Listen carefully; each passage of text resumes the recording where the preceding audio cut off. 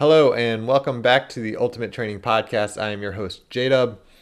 Today we are going to go over grass or sand. Which one should you be training on, and why, and what the studies show. We have 3 different studies that we're going to go over and then kind of dissect how all 3 will affect your training.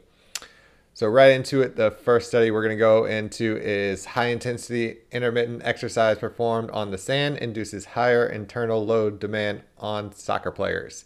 So the title kind of gives this one away, but in this study, they test on soccer players where they do shuttle runs, which a shuttle run is basically running from point A to B and back. And then they'll have different time intervals on how fast you need to do it. They did this for 2 groups, one on grass, one on sand. Obviously, if they're testing the difference between the 2, they want one on each.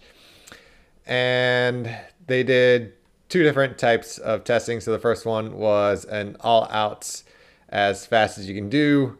And the other one, based off of that, they did intervals where they went for 5 minutes. They did a 12-second shuttle run, and they changed directions every 6 seconds. And then they got a 12-second passive rest. They did that for a full 5 minutes, and it went for 3 sets with a 3-minute rest in between each set. They took measures of VO2, which is oxygen uptake, heart rate, blood lactic concentration, and tested for RPE, rating of perceived exertion, as well. What they found during this was that the sand condition elicited significantly higher values in peak VO2, peak heart rate, RPE, and blood lactate. So for equal amount of work, your body actually experienced much tougher conditions on sand than it did on grass. So that was the first study, and we'll kind of dive more into what that means after going over the next 2. So study number 2, also done on soccer players. So it's the effect of plyometric training on sand versus grass on muscle soreness and jumping and sprinting ability in soccer players. So their training included 18 players on grass and 19 players on sand, where they did 4-week plyometric training as well as sprint training. So they did some 10 and 20 meter sprints and some squat jumps and counter movement jumps during their training. After the 4 weeks, they found that there was no significant difference in the sprint times or for the squat jumps. However, they did find that in the grass group, they improved their counter movement jump more than the sand group. So 2 of the findings were no significant difference, and then in the counter movement jump, they found significant difference in the values between grass and sand, with grass having a better result. And just like before, we'll go more in depth into that after we talk a little bit about our last study, which this last one is a meta-analysis. So it's the effect of training on sand or hard surfaces on sprint and jump performance of team sport players, a systematic review with meta-analysis. So in this one, they had a total of 6 studies, 136 athletes that were all included in this. During their sprint and jump training, they found that both groups, both sand and grass, improved in both metrics, and that there is no significance between the 2 groups. So unlike our last one, they found no significant difference in any of the measures between all of the studies. So little conflicting results between this study and the previous one. So now that we've gone over all 3, what do they mean? Like, how do you use this information in your training? So let's start off with the first one. So this one shows for the same amount of relative intensity, you can get more physiological stress and therefore theoretically more adaptations out of the training. So, and that it could be theorized that training in sand for cardiovascular training would be more beneficial than training on grass because you're putting more stress on your cardiovascular system because your heart rate's getting higher, your VO2 max is higher during the same overall intensity of exercise. So you don't have to necessarily try harder and you just get better results. So this could be interpreted in that way. The way I see it is it's a good way to start preseason training. So before you kind of like pound your joints into the ground by getting reps and reps on harder surfaces, it's a good way to like build your body into it while still getting, potentially better cardiovascular results while still sparing your joints, because in sand it's going to be much nicer to your joints because it takes longer for you to stop and therefore puts less overall torque on the joints during the stop and starting motions. So I would definitely recommend that, players at any level do this in preseason. So some sand training will definitely be in my athletes training program. And then as you kind of transition closer to the season, I personally would start doing more grass training than sand training just to get your joints ready for those quicker change of directions and that extra force being put on it. It kind of goes into the theory of specificity. Fun word to say there. Basically, that if you're going to be playing most of your points and games on grass, that's how you should be training to get your body ready for it. If you are more of a sand player than a grass player, then you can continue on doing your training in the sand and you will get the results for the type of ultimate that you want to play.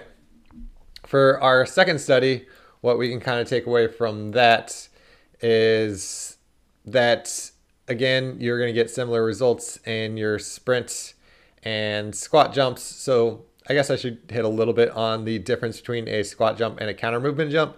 A squat jump is where you'll do a squat, you'll get down and ready to jump, but then you'll hold there for a few seconds so that you have no reactive tendon forces that build up during the jump. And then you just basically use your muscle strength to jump straight up.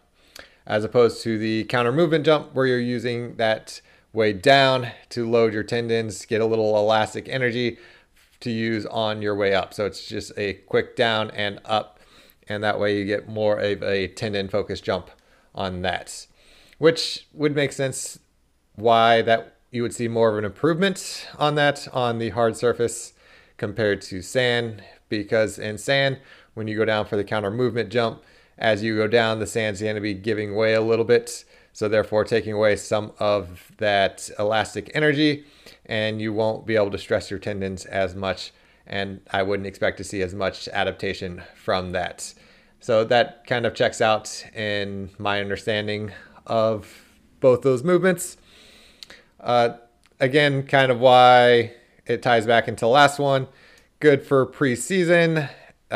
So you're still in your trying to spare your joints, because ultimate is very stressful on knees, ankles, as a lot of you will know because you play and have likely had some kind of knee or ankle injury during your career.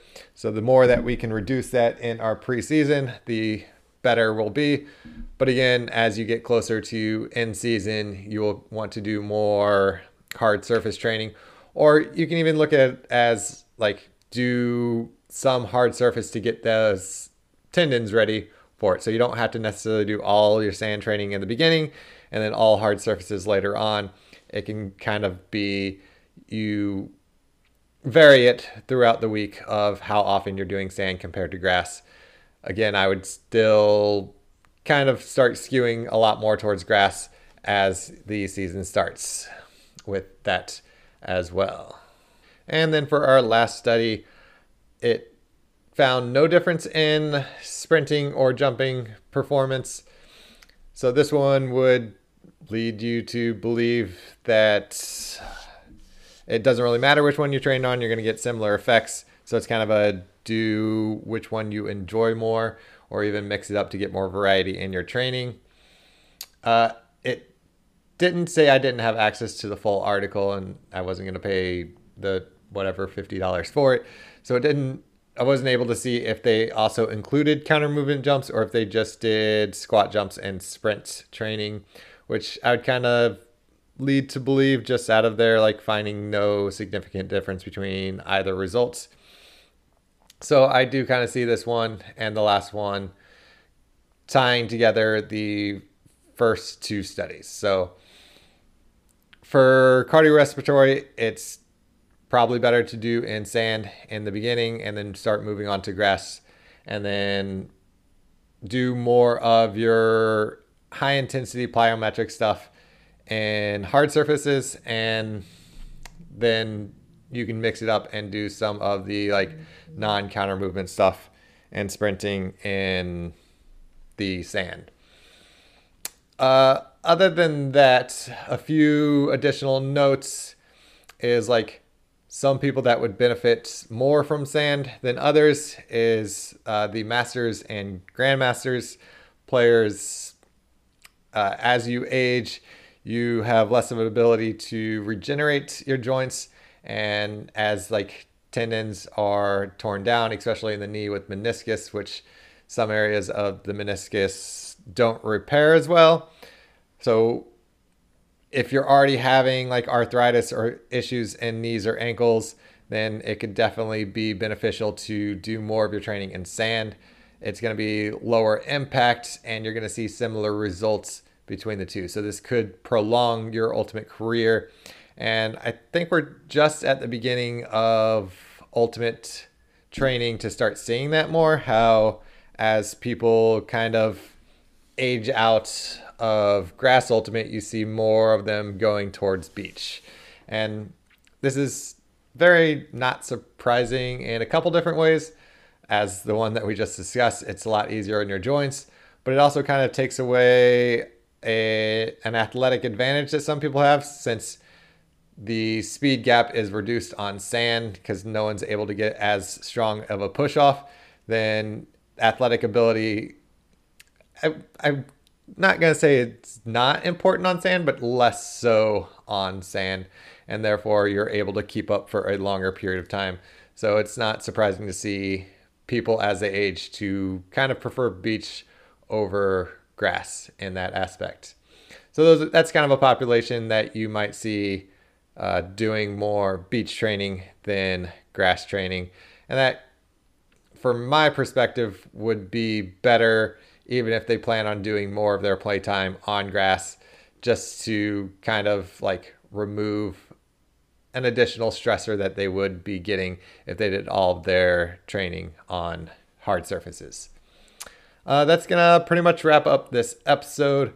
So feel free to leave a rating or review or ask for any topics that you want me to go over in future episodes. Thanks for listening.